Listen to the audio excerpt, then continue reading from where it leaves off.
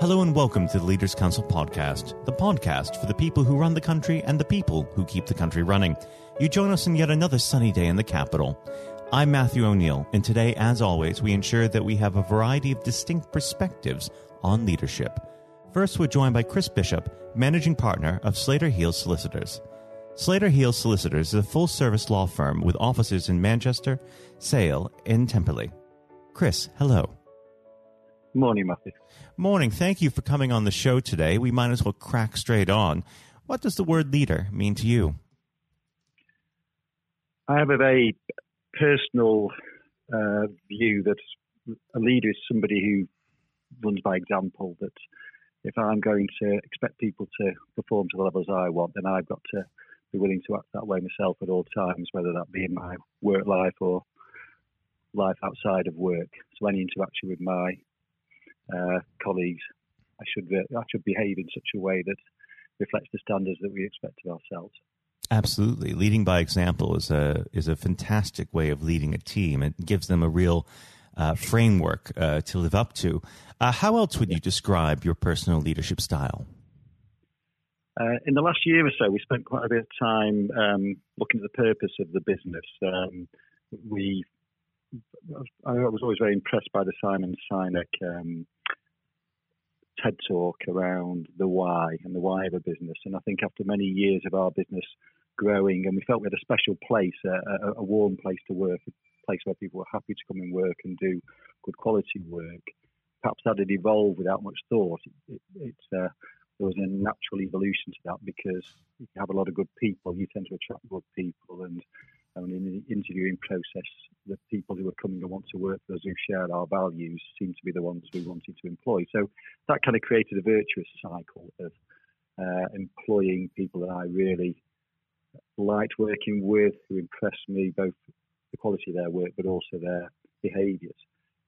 So I think as a leader, once we started looking at the purpose of the business and trying to put more of a label on that, the firm's values and ethos became core to everything we did. So any decision, we went back to thinking about those core values and then worked out from there as to the what and the how. In the Simon Sinek analogy was how we started to frame all the questions affecting the business.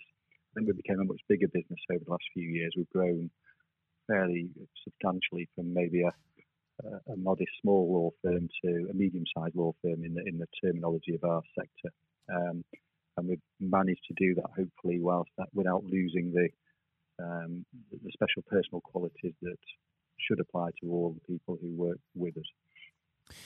So with that growth, what are the challenges involved in leading a team through that period of transition?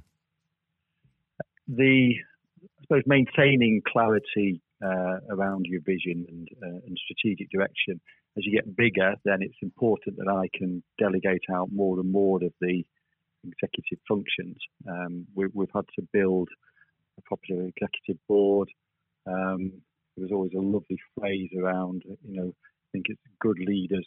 They don't create followers, they create other good leaders. I've forgotten who the quote was, but that's been a big thing for me, to kind of trust other senior management to take responsibility for parts of the executive function and to implement those in a style and that I and the owners of the business approve of, because this, if I have my own distinct vision and strategic direction, and that's shared by the other owners of the business, and it's consistent with the way we've grown over the years, we're very proud of, then if you have other senior leaders who perhaps behave in a different way, then that could undermine much of what we've done. So I think for me as a leader, more and more, I've had to learn to delegate, learn to pass on some of the tasks, because you couldn't realistically manage 180 people as we are spread across 4 different sites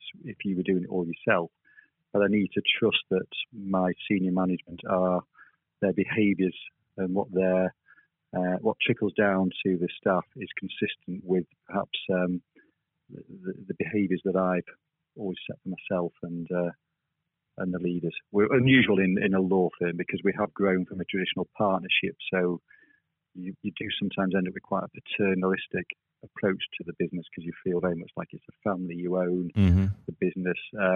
That creates a certain, for positive or negative, that can create a certain characteristic to your business. It can be very reflective of that senior management team. We are, as we've got bigger, we've recognised the need to move more to an executive management board, perhaps with the owners of the business not always having control of the day-to-day running of the business. They would sit as really the shareholders in the business and would have to accept that your senior finance and senior HR, like people who are non-lawyers, will be doing a lot of the running of this business.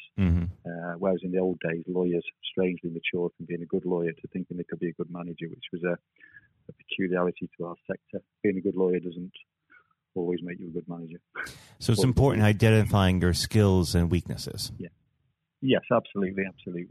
And I went, when I became managing partner in the run-up to taking on the management partner role, best part of 10 years ago, I went back to university to do a postgraduate diploma in practice management to learn the broader management skills, insofar as those can be in part trained, and to give you a different approach to how you run a business, rather than coming to it as purely a lawyer who spent many years as a dispute resolution lawyer. It gives you a certain skill set that might be useful for parts of the management of the business, but isn't useful to other elements of management. So I again, as a leader, perhaps you recognise the need for constant training, coaching, mentoring to learn lots of other soft skills around how you might be a good leader. Well, let's go back to the beginning. When you first started out in your career, was there a particular influence on you that made you the leader that you are today?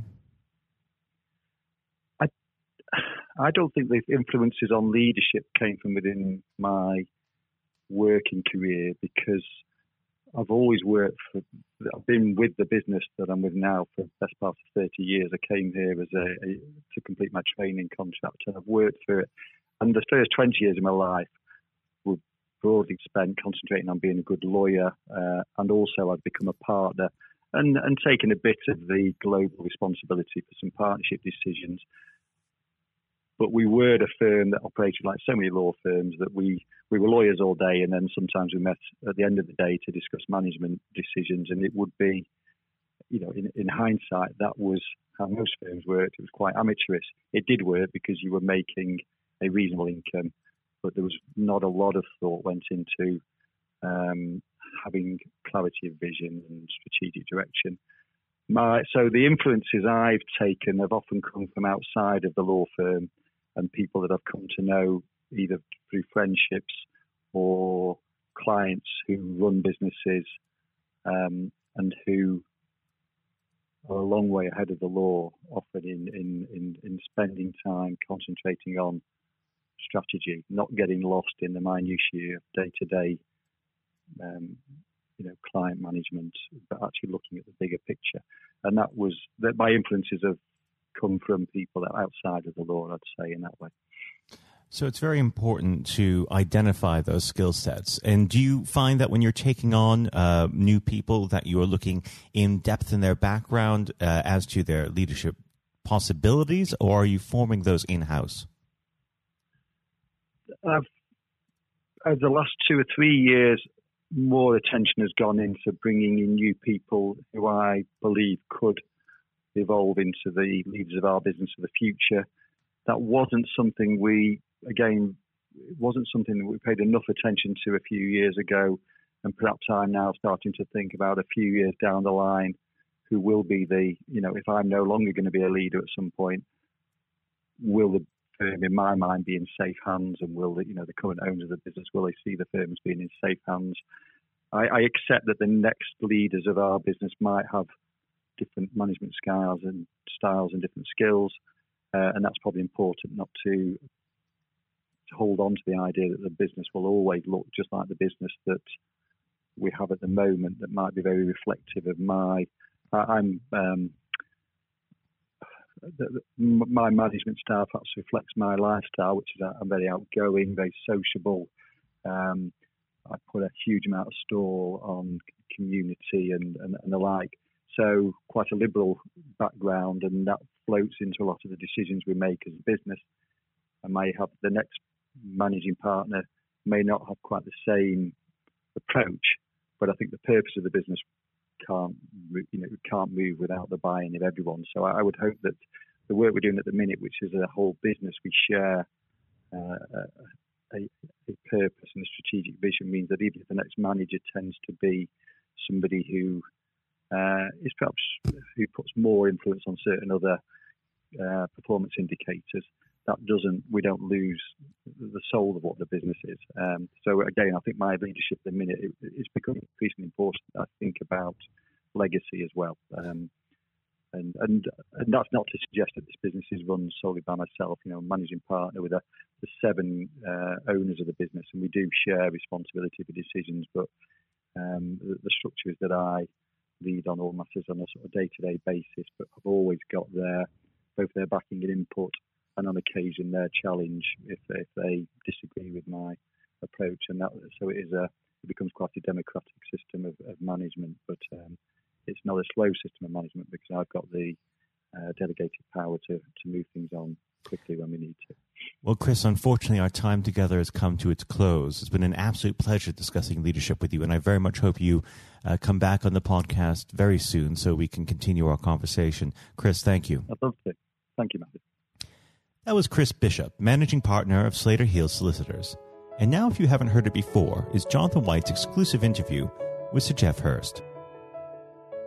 We're now joined, though, by former England footballer and still the only man to score a hat-trick in a World Cup final, Sir Geoff Hurst. Thank you very much for coming on today. You're welcome. You're welcome. Good afternoon. And perhaps I should start and get it over and done with. I know you must be bored with it, and you've probably been asked 1,000 times. But when you got out for a duck playing for Essex, Geoff, what was going through your head at the time? Well, of course, that's not one of the most asked questions I get. Although there are 1 or 2 people who are very familiar who do Google me, realise that I did score nothing for Essex.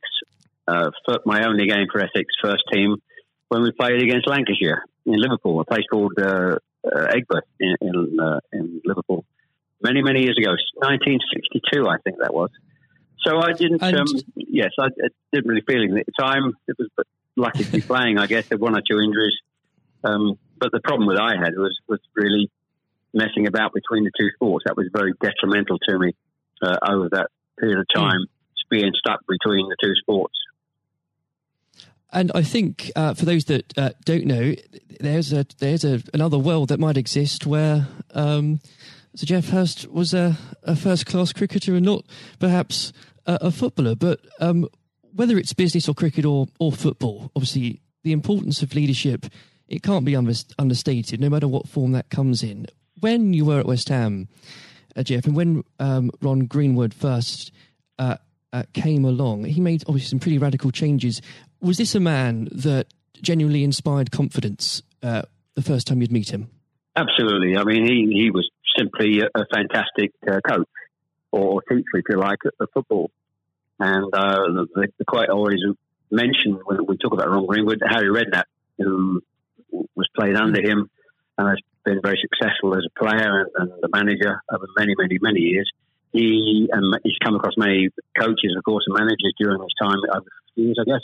He would still say that Ron Greenwood is the best coach he'd worked with. So you're very fortunate. I think you think you're lucky when you come across, if you have a great teacher at school and a great coach as we had in Ron Greenwood, and of course a great manager in Sir Alf Ramsey. So to come across people like that, of that calibre, can have a huge influence on your career, of course, and then your life. And that's quite purely the case. Absolutely. And in those early days at West Ham, with a manager like Ron there, it's also important to have confidence with your other players, and of course they become your friends. Who did you look to at the time when to inspire confidence in yourself? Was it Peters? I think probably. Well, I was very fortunate to play with the calibre of the players I did. Again, extremely fortunate to play with the captain of England and West Ham and Martin Peters. who was a fantastic player. And as far as Martin's concerned, I think sometimes he didn't quite get the recognition he deserved and what a wonderful player he was. In terms of inspiring confidence, I always probably say that the biggest influence for me, I guess, would be the captain, Bob Noor. Although he was only about 8 months older than me, he graduated through the system probably 3 or 4 years earlier. He played for England in 62, 4 years before the final when I played. And so he was more, looked upon him more as a senior player, if you like, not as a guy with the same age group as me. And I looked at how he trained, how he acted, how he behaved, and how he played. And so he would say, I would also say he was a big influence on me. One thing I would say about leadership, what I do understand clearly in all walks of life, leadership is at the top, is absolutely vital for a business, a football team, in any walk of life to be successful. And it's quite evident. I was in the motor trade for a long time as well, selling car warranties to car dealerships. And you could almost tell when you walked into the business, many of the car dealerships, you could almost tell from the moment you walked in by initial reaction, people came and welcomed you, that the business was well run or conversely not well run at all. And so I understand the value and quality of leadership. And that's why I'm very fortunate to be involved in my career in those early days with two great leaders in Ron Greenwood and Alf Ramsey. Absolutely. And since you've already brought him up, Jeff, I think it'd be remiss not to go a little bit further with that. But obviously, after at West Ham, your playing came to the attention of Sir Alf Ramsey. Now, there's a man I'm sure when you walked into a room, you knew who was in charge. When it came to managing that England team, what was his style like, Jeff? Well, the first thing I say about Alf Ramsey, he's probably over my life the most powerful influence who had on me as a person. Naturally, it happens to an extent because he's got your whole career in his hand. Whether he picks you for England or he doesn't pick you, it can have a great impact on your career and, of course, your life. But in that era I was involved for 6 or 7 years, it was quite clear who was the boss. He was quite very, very strict. Probably at a time, maybe overly strict, but at a time you probably wouldn't necessarily get away with it in today's football because it's changed dramatically in how you deal with players then and players now. But he was the most powerful man I came across, and very few people. And he was quite ruthless in getting people out who didn't want to be part of a group, part of a team. It is important that if you've got a group of people, and that's in any walk of life, they're all singing off the same hymn sheet, and you don't have anybody that's griping or moaning about the system. And if you've got people like that in your organisation, one thing I have learned, and I've taken it on in my life, my family, you've got somebody in the group that doesn't want to be part of it, you get them out. And Alf, I think, was quite ruthless with that in his staff. And I think that's one of the most serious things I think I've learnt over a long period of time. And is there, do you think, a specific moment, I'm sure there's probably dozens, but is there a specific moment, if you could perhaps pick right now, that did show those qualities in Sir Alf so sharply? Yes, I think for me, certainly, I think there are instances of players who you thought would be in the team or certainly in the squad, and surprisingly they were not. There was no necessary reason for it, but looking back, I do think perhaps they were people that Alf didn't think wanted to be part of a group. So that's for me. In terms of my personal view, I think that it looked prior to the World Cup that I was going to be playing in it only a few games before. I was playing, and I played with Jimmy Greaves in a game against Yugoslavia only a couple of months before the final. And it looked at that stage as if I was going to be playing in the team. But in a couple of more friendly games before the final in Poland and Norway, I think, and Denmark, I played 2 of the 4 games, and I probably didn't quite replicate my form that I'd been showing at West Ham and in the early couple of games for England. And he left me out in the first game of the World Cup against Uruguay. He started off with Jimmy Greaves and Roger Harris. So I had an impact of thinking at that stage I was going to play, and didn't start because of just a lack of form. I didn't play quite well enough to justify my position. And somewhat fortuitously, I only got back in the team because of a nasty gash to shin on Jimmy Greaves' leg. And I think what you've said there, Jeff, actually does sum that up really well. And more than that, whilst it's important to have that someone in charge with those qualities, it's almost useless if there isn't a strong and unified team behind them. And there really must have been moments, Jeff, maybe there weren't, but let us know, in that 66 competition, the prolonged pressure on all of you, the weight of a nation, did it get to you?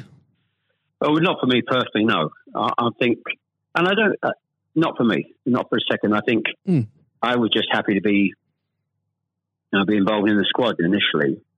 Not at all. You're not aware of the magnitude of the occasion, really, looking back out. So I never really felt, people talk about pressure a lot, and it's there, and players talk about it in life. I didn't really necessarily feel any great pressure during the time I was there. And what is also important to say about Alf Ramsey, the people he left behind, that were left in the squad after he'd moved one or two players out, the squad were a bunch of very hard-nosed, professional, top-quality people. And that was, again, the leadership that Al showed. He got people in together that were very, very strong personally.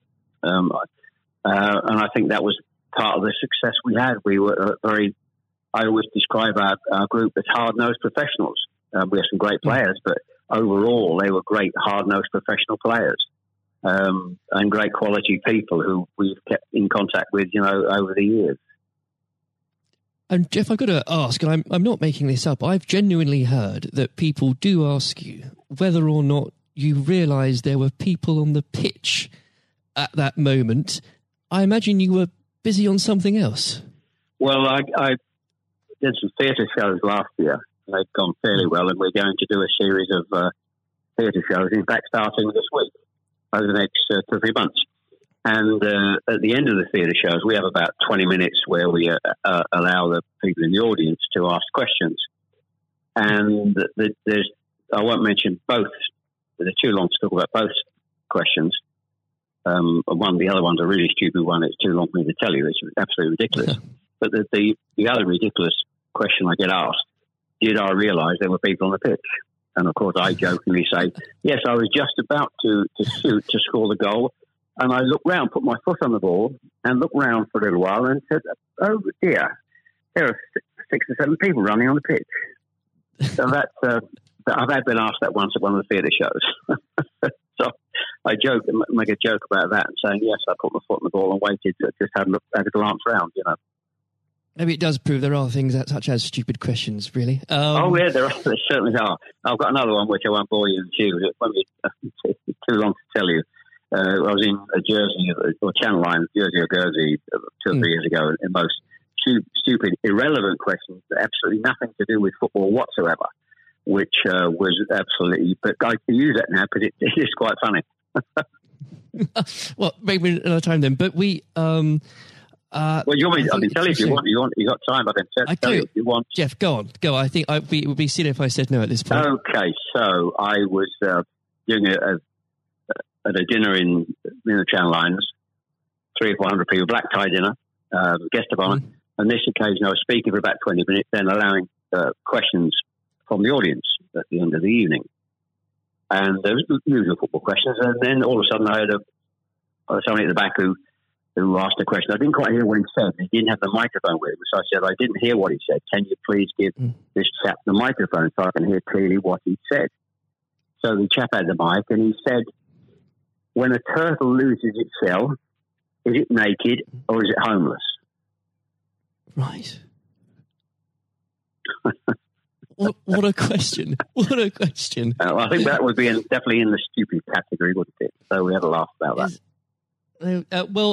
And you've got to have a patient of a saint, I think, sometimes to put up with things like that. But then again, I found it amusing. In fact, some of the audience found it highly amusing as well. So it did. It did make me laugh that day. If you can put up with my questions, you can probably put up with anything. But there would have become a point, though, Jeff, I think you were a young man when obviously this happened, when you must have realised that teammates, began looking at you for leadership. Is that something that occurred to you, or did you just realise that by one way or the other, people actually begin to look up for you for inspiration? Well, possibly. That's never really struck me until you've actually mentioned it now, quite frankly. That's a new question. Does anybody look up to me? I'm sure perhaps there are people who pay you compliments of fans of West Ham and Stoke, and of course England fans who I think probably it would be very immodest of me to suggest that I felt that somebody was looking to me for inspiration. You don't have to, but I will. It's okay for a third party to do it. Perhaps that may have been the case over the years. People look at you and maybe it has a helpful effect. But I do think you how you behave and set examples on and off the pitch, people must realise that has an influence. How you react and behave to situations on and off the field surely probably has an impact to younger players coming into the team latterly. And with that, looking at football today, is there anybody that you think, particularly on the field or the sidelines, that strikes you as someone with those qualities that you could identify in a natural leader? Current players, you mean? Oh, players, managers, anybody that you look to today, really? Well, I think some of the outstanding. I think the best example about a leader at the moment is Klopp at Liverpool. He has been absolutely fantastic to acquire the players and get them to. Their attitude is absolutely fantastic. They're great players, but there's more than just being good players in football. It is have a good player with a fantastic attitude, and their willingness to work for each other and the team is absolutely outstanding. Hence these unbelievable results. There are, and the great players not always succeed as individuals, or probably even certainly as a team if you haven't got the right attitude alongside it.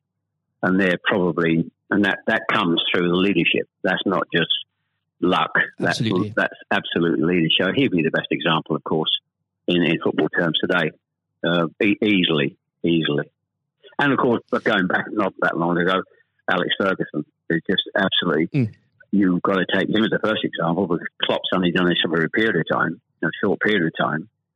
But if you look at the 26, 27 years that Alex Ferguson did with Manchester United, and subsequently since he's gone, how they are not doing so well.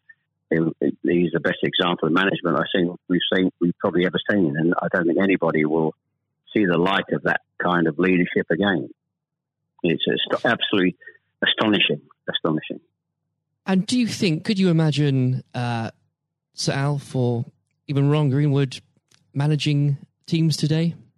Yes, I think so. I think yes, no question at all. I think Ron Greenwood. Yeah, well, the answer, straightforward answer is yes. That's a good answer. The straightforward answer is yes. I can elaborate as much as you want, but the straight answer is absolutely categorically yes.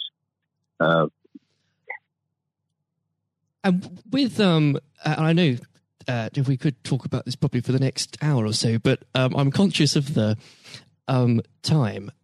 Looking back through your playing career, perhaps especially your time for England, who was it that struck you more than anyone else on the pitch that displayed qualities of not just leadership but companionship and level-headedness that you think that have stuck with you all these years later?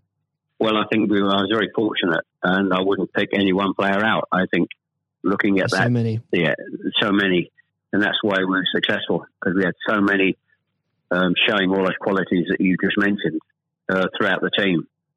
I think that was outstanding, and it's an opportunity to talk about all of them in that breath.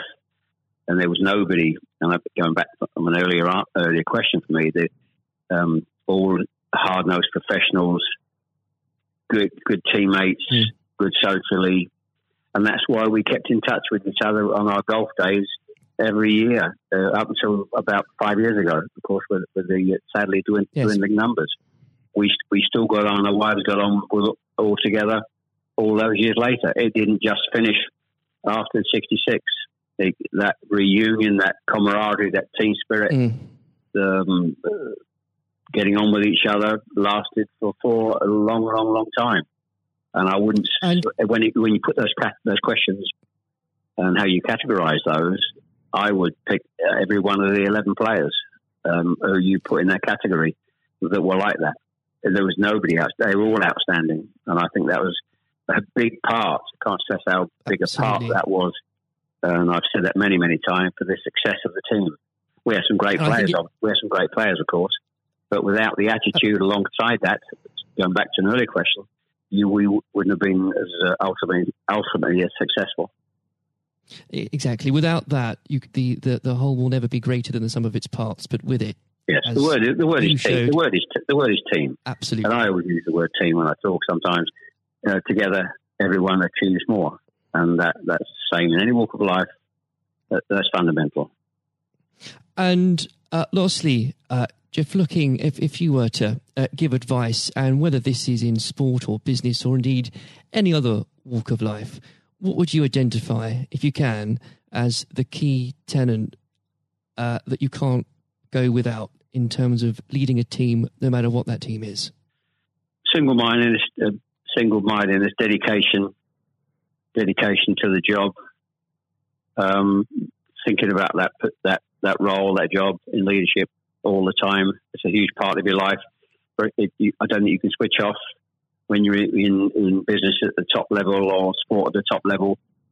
You may, have a couple of weeks holiday, but I'm even sure if these top managers and leaders in all walks of life are away on holiday on a beach somewhere warm, I'm sure they will not switch off for 2 weeks and completely not think about their role as the boss of an organisation. And I think you're completely focused. You're always thinking about things, thinking about improvements, and it's just dedication and tuning your life to being successful. Excellent. Well, Jeff, on that point, thank you very much for joining us today. You're welcome. Nice to have a talk about this and just go over the past and just refresh my own memory about the quality of the players I grew up with.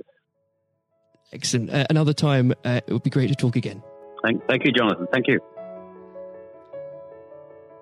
This has been the Leaders Council podcast.